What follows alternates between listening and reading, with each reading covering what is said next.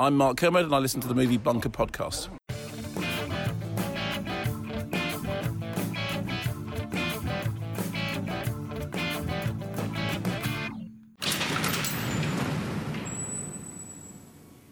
Hello and welcome to the Movie Bunker podcast. It's me, Matt. Hey, it's me, Chris. Hi, welcome. If you've never listened to us before, hooray! If you've listened to us before, hooray! It's good to have you back on board or on board for the first time. If you're on board for the first time, let me just tell you a little bit about the Movie Bunker podcast. We set ourselves up to review critically panned films to try and find the unfairly criticised, the maligned film that was residing in the bargain bin. It shouldn't be there. It should be free to the world. So we go through all these films and we review them for you and let you know if they do deserve their horrible rating that they got in the first instance or they were unfairly just. We also get some guests on board to tell us about their films that they find either a guilty pleasure or weren't reviewed particularly well, but they particularly enjoy. This is one of those episodes, isn't it, Chris? It certainly is. Yeah, I spoke to Helen Sadler, who's one half of the Flixwatcher podcast, which is an excellent podcast who gets special guests on to talk about their favourite movies on Netflix. So they've got a good podcast where they talk about good films, Matthew. What? We could only dream. That's what we dreamt of back in the day, 2 years ago. But instead we chose a niche subject. In retrospect, it doesn't seem that good of an idea. No. Well, it's a great chat. We talk about Final Destination 5 of all of the Final Destination films. That's the one we chose, partly because it's on Netflix, which seemed to be coincide with kind of like, Helen's Flixwatcher podcast. If you like what you hear, in terms of the podcast, then please get involved by subscribing to the podcast, writing a review and giving us a rating, because it helps us climb the ladder in terms of getting to the ears of new people and obviously jostling for space on the crowded podcast market out there. And if you want to get involved in social media, just search for the Movie Bunker podcast on Facebook, Twitter and Instagram. And you can join in the chat about these marvelous turkeys. I must point out, though, these movies are loved by somebody somewhere. Just because they're critically panned doesn't mean anything. Your opinion and your love for the film is your own, and that should be celebrated. Which is kind of what we're trying to do: is celebrate movies, even the bad ones. After the interview, we've got a little bit of a special bit of news for you. Bit. It's groundbreaking, Chris. Yeah, some great news. The game. Yeah, a game changer bit of news for us after the chat with Helen. And also, we've got our little segment thing. It's your turn, Matthew, to pick a movie. What's the thing we do next? What happened next? Better say it as a question. What happened next? This is a feature where instead of thinking about what the sequel might do to a movie that doesn't have one, we talk about or have an idea about what the scene would be like directly after the film is finished. So those who've heard the podcast before will know this because they've listened, but the explanation of the feature is a little bit more complicated than it's the feature itself. I think the title really sums it up, Chris. If we really want to delve into the nuts and bolts of it, it's what happened next. So am I overdoing it with the explanation? I think maybe somewhat. Anyway, here's the interview with Helen. Enjoy. Hello and welcome to the Movie Bunker podcast. And tonight I'm delighted to be joined by Helen Sadler from Flixwatcher podcast. Hi, Helen. Hello. How are you? Thanks for having me. Yeah, I'm good, thank you. How are you? I'm very well. Yes, it's stopped raining for the time being, so that's a good sign. What's the movie you've decided to talk about today? My chosen film is Final Destination 5, which is the fifth and so far final film in the Final Destination trilogy. Is that what it is? The fifth one, anyway, and it came out back in 2011. 2000 was the release or the release date of the first Final Destination, and we've been on one hell of a roller coaster ever since with some very creative deaths. But before we sort of dive into Final Destination and then its gory content, tell us a bit about yourself and how you got into movies and podcasting. So I guess movies is probably my dad. He's he's always been a film fan and was responsible for letting me watch films that I was anywhere near the right age to watch when I was a lot younger. So lots of quite gory films that very young children shouldn't be near. And he was a big horror fan as well. So I think that's sort of where my love of horrors obviously come from. He used to collect Fangoria magazine. I used to remember when that came through the post and sort of having a look through it, being part terrorized but also part fascinated by that.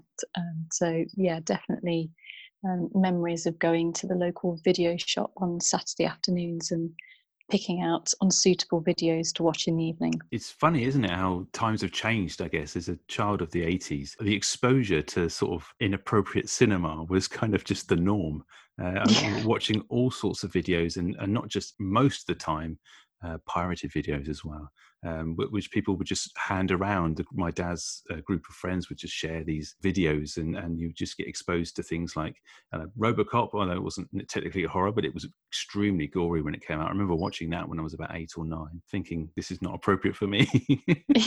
How did the podcast come about then? Yeah, so Flixwatcher is a Netflix film review show. So each episode we have 2 guests on, and one of the guests will pick a film that's available to watch on Netflix, and we'll have a discussion and we will do some scoring. And I do that with Kobe, and me and Kobe met because we do the Bigger Boat film quiz, which is a London-based film quiz, and we both sort of joined the team through Ben, who Kobe knew and I was following on Twitter, and so it all started then. It's probably maybe 5 or 6 years ago now. And then one day Kobe sort of said, "Oh, I'm interested in doing a podcast," and we had some conversations about what might work, and Flixwatcher was born. Yeah, and you've had some fantastic guests on too. Yeah, it's one of those things about podcasts. I mean, likewise, you've had some great guests on as well, but podcasters are very, very generous with their time, and have lots to say about films, and being able to pick a film that either you really like or you find really interesting and sort of bring it to the table and get to have a discussion with other people is a really great thing to be able to do. So what I noticed about Flixwatcher is it's got sort of like an almost like a late night talk radio vibe about it. You can imagine everyone sat around in a dimly lit room discussing the movie with a cigarette. Do you know what I mean? I like that picture. I think you should hold that in your mind. The reality is not quite like that. I know. Yeah, it's got a very noir sense. So I think it's the music, and everyone's very softly spoken, and it's just a very nice and friendly way to discuss the movie. And it just, everything comes across very well and interesting. And the guests, I say, are all very, well read. And that's what we always find with our guests on the show, is that they make us look and sound like idiots because of their wealth of knowledge about movies and the films that they choose. It's got a very nice atmosphere to it. Oh, thank you. I mean, it's been really great to have loads of guests on who are not necessarily maybe doing film podcasts themselves, but are doing other kind of podcasts. And they've always said, like, it's been really nice to do a podcast but not have to talk about my subject, and I can talk about something else. So we've had that as well as kind of the film podcast people coming on and talking about their favorite films. We had a conversation before we decided to meet up for the podcast, and so which of the Final Destination movies should we choose? Because there is 6. There's a sneaky 6th one, which came out a couple of years ago, I believe. We kind of came to agreement that 5 was the best one because it was on Netflix. Yes. Which was appropriate. So I sort of had a look back through them all, and generally the consensus is that Final Destination 3 is probably the best one.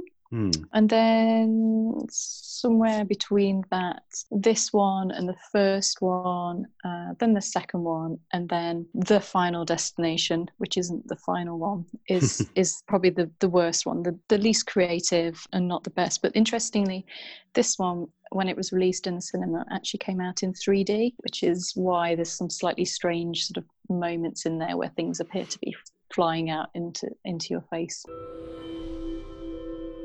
I see that it's been quite a while since your first consultation. What made you decide to take the leap today?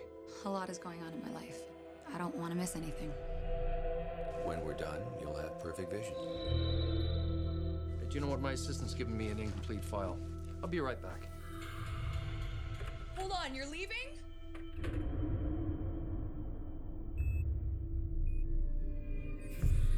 Is that supposed to be happening?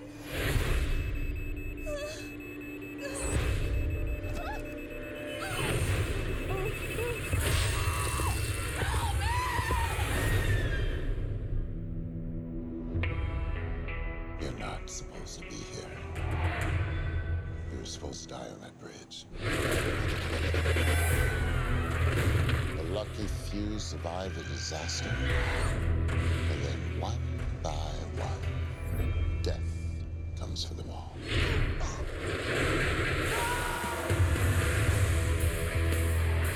Are you saying that we can't stop this? There's an answer for everything.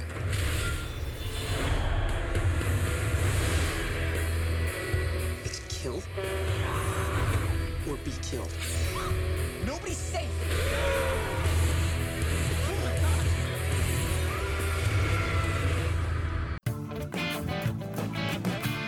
I'm assuming that watching it in a cinema in a 3D screen would actually be quite a laugh. But at home, it loses quite a lot of the spectacle, I think. Yeah, it doesn't quite work. I'm pretty sure I saw this at the cinema in 3D, and yeah, it was. I mean, I say it's fun. If I mean, obviously, it's people dying in creative but horrific ways, but it's so bizarre and so creative and just so insane that it is. I always find that shared horror experiences at the cinema are really good fun because obviously everyone screams or jumps and looks at each other and then starts laughing. This is the first Final Destination movie that I've seen. I'm well aware of the franchise, and I think I probably watched a little bit of the first one when it came out. Or there's the famous scene, the opening sequence with the airplane. What's the kind of main concept of Final Destination movies? Basically, they all start with a situation. So for this one, there is a company retreat. So there's a group of people all from work and they're all going away for some kind of team building type thing. And they get on a coach and they come to a bridge and there's some works going on the bridge. So the setup is there's this situation, they're about to go into it.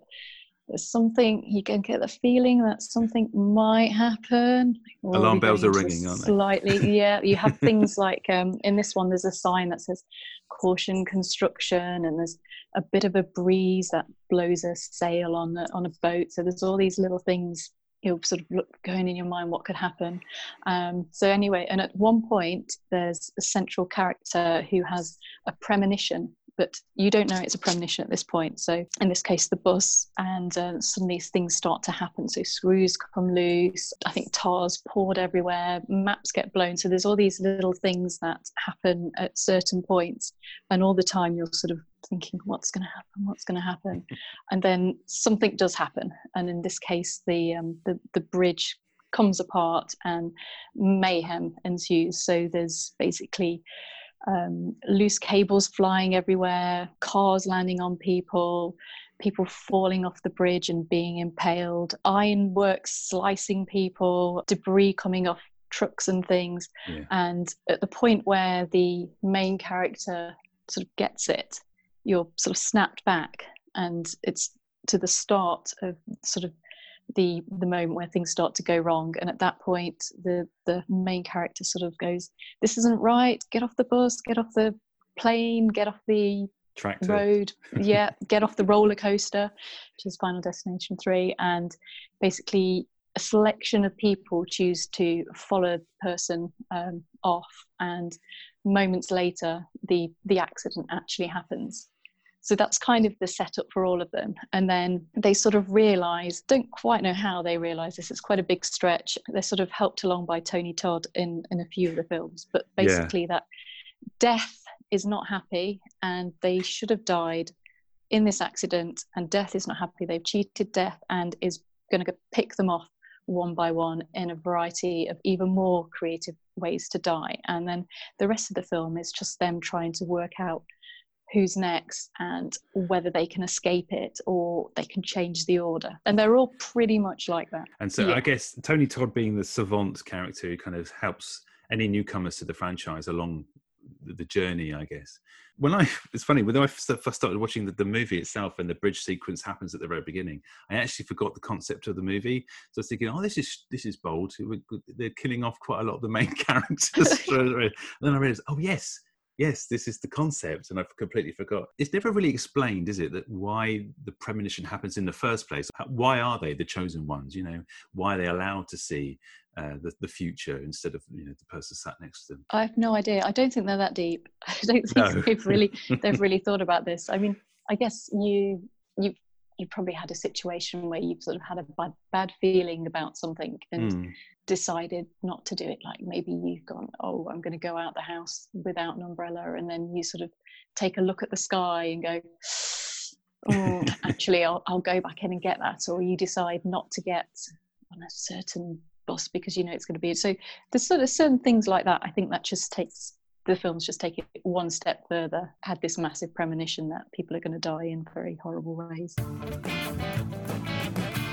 Effects-wise, with the killings and the special effects that are used in how people die in these very extravagant ways, there's clearly quite a lot of attention to detail and love and money spent on that aspect of it, because the casting wouldn't necessarily be something you would go to see the movie for. So cast in this movie, for instance, there are a lot of unknown actors. I mean, Emma Bell is the only one that I recognise who plays Molly, who's the love interest of the main character, and she was in the first series of The Walking Dead. But Tony Todd, who's a bit of a horror guru, I guess, or the guy who plays Dennis was in Anchorman. Oh, yes. The first two had Ali Larter in, who's probably kind of the biggest star of all of them. And then the third one had Mary Elizabeth Winstead. But in terms of star power, you don't come to these films for watching anyone particularly famous in it.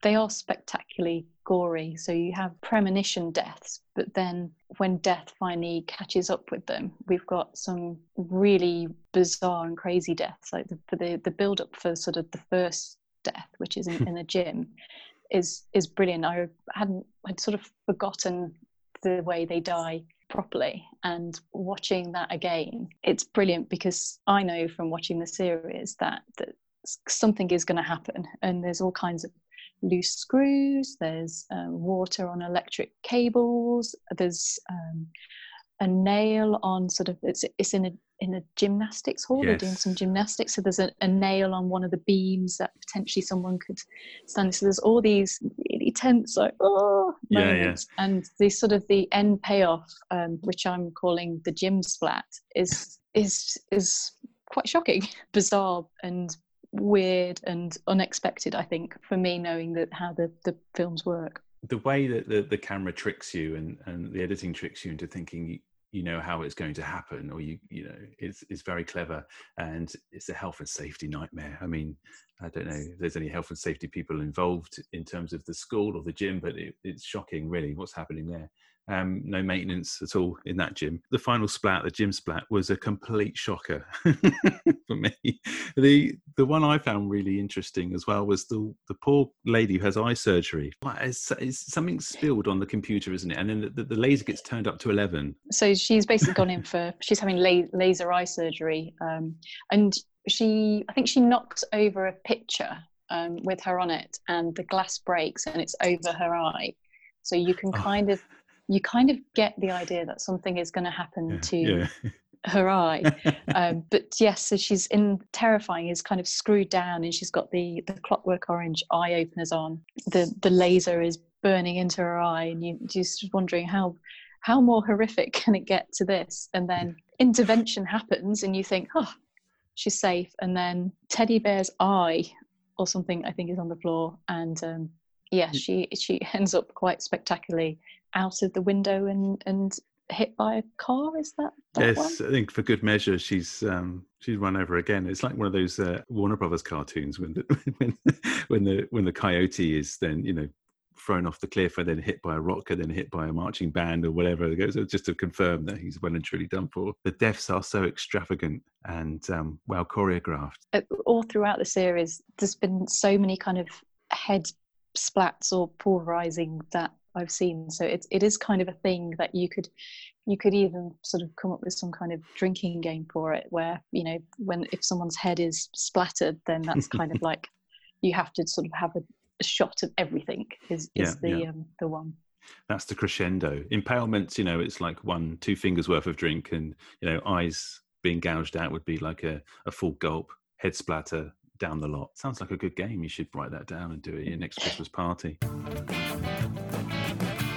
Towards the end of the movie, obviously everything plays out as it should, but with this twist kind of MacGuffin type thing that they introduced. I don't know if you all know more than I, so you'll be able to tell me. This thing where if you kill somebody else, then they take your spot in the death chain. Yeah, so I'm pretty sure that this was a sort of the new concept for this film, and can't remember that being a thing in the previous ones. I mean, there's all kinds of different things sort of going on where about skipping a death and who it goes to next, or reversing the order. So they've done things like that, but this is the first one where they've got this idea that you can basically push someone in the way and get their life. So that adds a little bit more excitement, because you're like, what does that mean? They survive? Because death will not be very happy with that, as we've learned. We're allowed to spoil. I mean, you sort of come to the end, and it's quite a brilliant ending. Which, if you've seen the first Final Destination, we obviously have Molly and Sam, isn't it? So I'm trying to remember. So Molly, she doesn't die. So this is the thing now. I'm just remembering. She doesn't die in the original Premonition. Yeah. So this is the thing why she's kind of escaped, and she's sort of special. Who is it who tries to steal her life? Yeah, the second to last chap, who the best friend or whatever. Yeah. So Peter tries to steal her life, but he doesn't succeed. But we do have someone who does manage to accidentally claim life, which we then find out that life isn't going to last very long, because they had cancer and were only going to live a few weeks. We sort of have a few seconds for that to sink in before he's hit by like a jet engine from... Well, yeah, this is the brilliant bit of it. I mean, this for me sold the franchise to me. I might actually have to go back and watch a few more, because the way that's set up is very clever. That the two survivors get on the plane, and the plane is the plane from the first movie, yeah? And it's... So you see all the commotion happening of the first person, the first character in that first movie having the premonition and being taken off the plane. And then the plane obviously subsequently explodes, and you have the horrible, hideous death scenes of a plane crash, which is, I don't know. I mean, every time I see anything, you know, featuring an air crash or anything like that, it just sends shudders down my spine. I hate flying at the best of times, so this just did it for me. And yeah, so basically the girl, Molly, who survived and actually didn't have a death tag, died anyway. Yes. So you can't cheat death. The jet engine, as you say, that from that air crash is the one that kills the guy who thought he got away with it in the pub. Yep. Who's at the funeral of the guy of the life he's taken, yeah. Yeah, what a great concept and a good execution of that as well, because it's just the blank look on his face when he goes, oh, yeah, he had terminal cancer. And, oh, right. Oh, no. Splat. Yeah, because he was supposed to be impaled on a bit of machinery, wasn't he? Because he was like a foreman on a factory or some sort of workshop somewhere, and some poor guy got it in the neck, literally, instead of him. Literally, yeah. Where do you think this franchise will go? There doesn't seem to be any murmurings of any more films, but you can never say never with this kind of franchise. I'm not sure whether the kind of box office had anything to do with them stopping it. There's so much possibility. I think it would be sad if we don't have another Final Destination, or horror does tend to like to remake horror. So whether or not there is someone out there who might remake one of the other ones, there's always that kind of possibility. They're just so much fun. They're so silly. It almost becomes a little bit of a game of trying to guess how they're going to meet the end. And I think it really would be a shame if there weren't any more. As long as they keep that overall concept of the theme of it being light, if you know what I mean, and don't make it a dark and true gore horror, and that would be the best thing, because what's attractive about this franchise is the silliness of it, as you say. Have you seen Happy Death Day? I haven't. So- Funny you should mention that, though. We've got a Flixwatcher recording coming up in a couple of weeks, and someone has picked that one, so I will be watching it in the next week or so. I think this is kind of where almost like the mantle's been passed, because the concepts of that movie and Happy Death Day to You are very similar. It's like a Groundhog Day horror film where she wakes up every day, and when she dies and she gets killed, often she comes back to relive the day and has to find the killer. And so a lot of the creative deaths are kind of reproduced in that movie, and I think it's kind of like a very similar genre, if you like, that kind of repeat and die and repeat as differently as possible. And I think it's a natural successor to that franchise, and potentially has got a lot more legs. Okay, excellent. Well, I say it's on my immediate watch list. So you're going to get your Final Destination fix. At the end of this one, which when I remember watching it the first time, it did kind of sign that this was the end, is that you get a lovely montage at the end over the credits of some of the previous films and those kind of moments. So it's almost like looking back through a book of memories and going, oh, I remember that impalement and that head splat, and that roller coaster was very terrifying, and things like that. So there is that at the end of it, which is maybe a sign that it might not be resurrected, but we never know. Yeah, it's like, I guess it's like looking through a catalogue of gruesome deaths, and at least you've got them catalogued, so that the producers and the movie makers will know that they've already done that. So you could imagine someone, I think we should do like a hot oil death. No, done that. That's number 2. Or I've impaled through the eye. No, that's several times in each movie. To be honest, we need to think of some other creative way. At least they've got all these kind of montages of clips and deaths that they can always refer back to. And anybody else that wants to think of a creative way to die on screen can literally just go and watch 6 Final Destination movies and then try and scrabble and find a new death sequence for their movie, because I think they've probably done everything. I don't know if they've done death by spoon, but I mean, I guess, have they? I don't know. I'm just trying to think now. I'm not sure. I can't remember. It would be one of those things, wouldn't it? You'd want to be in the meeting where they all sat down and went, so then, how's this person going to die? Oh, they're going to be sucked into a fan or something. No, let's not involve the fan. Let's make it so that when they land, their shins go through their ribs and their elbows go through their ears and things like that. So, Helen, this is dark. Anything goes. Oh God, your mind is dark, Helen. It's not a bunker movie, and we always say this to our guests that come on the show, on the podcast rather, that their choice of film gets a free pass into the open world, because the bunker is a place where these critically panned movies or frowned upon movies go to live out their days, and we're here to try and let them loose, so that if there's something good about them, that they can go out into the general world and be viewed and enjoyed. But the guests obviously get a free pass, so the movie's out there, and so they should be. They're very good fun, and you wouldn't want to take those kind of slapstick horrors away from people, because they bring people together in these dark times. I think so. You've got to have some cheery deaths to keep you going, and I'm quite sort of proud that you may go back and watch the series in order and enjoy. Okay, that might be a bit of a stretch. I might watch it.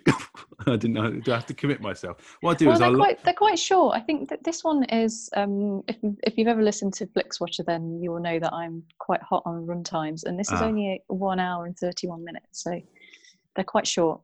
Perfect I don't think timing. they're particularly long. Yeah.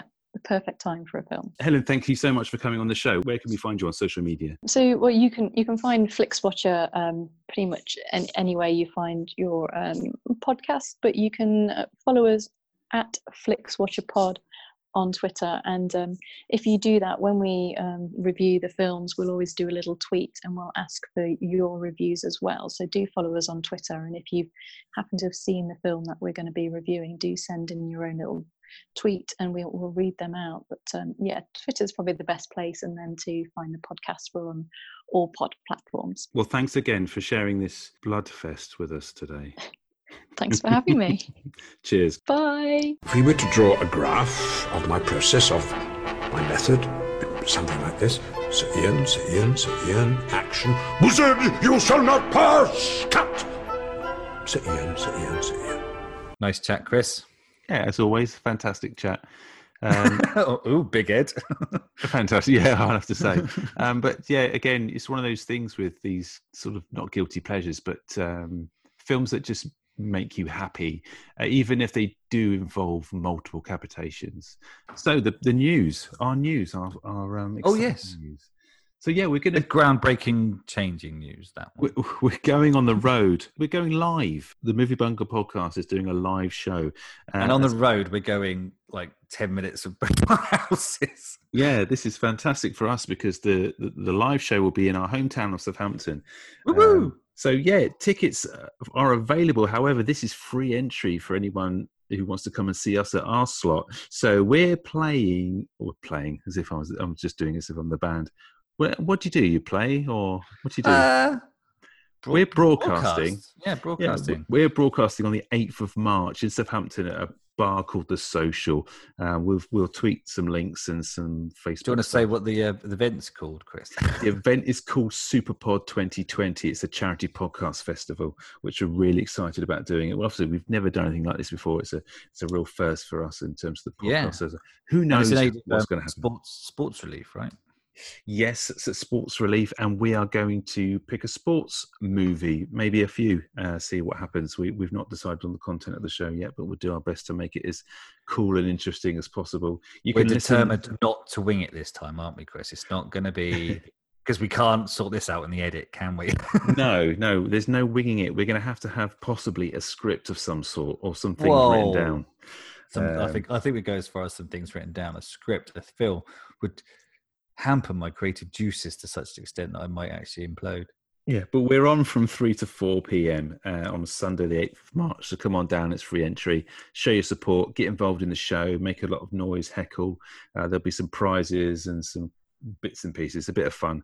It'd be great to see you there in the flesh. Superpod 2020, raising money for Sport Relief. 2 days of great comedy and sporting podcasts. Saturday 7th and Sunday 8th of March at The Social in Southampton. And you can be there too. Free entry until 7 p.m. and then ticket only from 7 p.m. Tickets available now at superpod.co.uk. If you can't be in Southampton, the whole event will be streamed live online on your smart speaker and on Facebook Live. Find Superpod UK on Facebook, Twitter and Instagram and use the hashtag Superpod2020. For more information, visit superpod.co.uk. Matthew makes up yet another jingle. This one sounds roughly the same as the last because it's in the same tune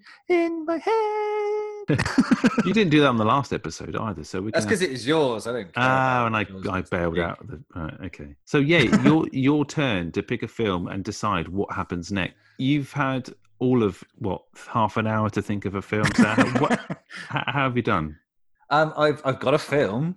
Excellent. Oh, that's like one out of the two things, right? Yeah. So the film Mad Max Fury Road, right? So it is good, right? It's jolly good. Yeah, it's a fantastic ride. I saw it at the cinema and was absolutely spitting dust at the end of it. You could almost taste the dust. That's because they really wonderfully use throughout the whole film as many actual physical effects as possible. Yeah, there's like very few things in that film which is CGI'd. So it just adds to the sort of visceral kinetic energy of the film. Just comes smashing through, and I imagine like on an IMAX film or something, it would just been absolutely breathtaking. Yeah. So that's the film. Set up the ending then. So for anyone that's either not seen the film, goes without saying there are spoilers ahead. So at the very end, the kind of like Oasis Island that the bag, they go back to Imiltan Joe's. I don't know, it's Leia, but it's definitely like it's the sort of 4 pillars, and it's got water, and it's an oasis. There's lots of people there, but he sort of ruled over it with an iron fist. Little fact I didn't know is that the guy that plays Imiltan Joe was actually also the guy that kills Mad Max's family in the first film. It's the same actor. Yeah. But is it actually meant to be the same person later on in life? I don't know. I don't think that's revealed, but yeah, it's definitely the same. Yeah, same actor, same director. Same actor. I found that out today. I was like, oh, that's good. Anyway, Cool. So they go back. Crowds are there. The weird kind of white dudes and like white painted out dudes are there, and the platform starts lowering down, and they're driving up in Mortanjo's massive vehicle, monster truck thing, and then they kind of shout, "Reveal yourself!" So the Mad Max comes out and pulls off the cover of this thing that's on the front of the car, and it's Mortanjo clearly dead. And then the crowd start chanting like, "Let them up!" And also like Furiosa and the brides kind of come out, and they start chanting Furiosa's name, and they get on the platform because they actually finally drive on, let them up, and they start going up. And as they're going up, they open the taps, all the water comes out, everyone's cheering and having a wonderful old time. And Max is looking at the back of Furiosa, who's seen better days. She's a bit diffed up, but at some point she looks round to see where Max is, and he's gone. He's no longer on the platform. I'm not entirely sure how he gets off the platform because it is quite high in the air, but then she looks down into the crowd and sees him there in the crowd. Like, oh, there he is. And he looks back and like does this almost imperceptible nod. And she almost equally imperceptibly nods back. End credits. That fundamentally is the end of the film. Great ending. It's a great ending, right? It's like, ooh, a little bit ambiguous. What happens next? Now we find out because I'm going to tell you what happens next, in my mind anyway, at least. So as the platform rises, Furiosa obviously top of the platform is like a little bit sad. Mad Max is gone. He's left. And then she's just kind of milling around. Then there's Mad Max there. And she was like, oh, and he just needed to answer a call of nature, because why the hell would he leave this particular situation? Exactly. Outside of this water-based oasis full of some of the most attractive women you've ever seen in your life, now revered as gods these people are, why would you leave that? And she's like laughing, going, well, I thought you imperceptibly nodded at me. And he was like, no, I was just saying, like, I'm nopping off to the toilet for a bit. And he said, did you imperceptibly nod back to me as well? And she's like, well, yeah, because I thought you imperceptibly nodded back to me. It's like, no, I just went for a toilet. Why would I leave this? Who would be that insane? And she's like, well, no, now you say it out loud, it makes sense. I don't see why anyone would think that you would have left this wonderful oasis full of beautiful women and me. Clearly, there's some sort of hint of some sort of romantic connection because they have a kindred spirit. They are, they have this this relationship now. I think kind of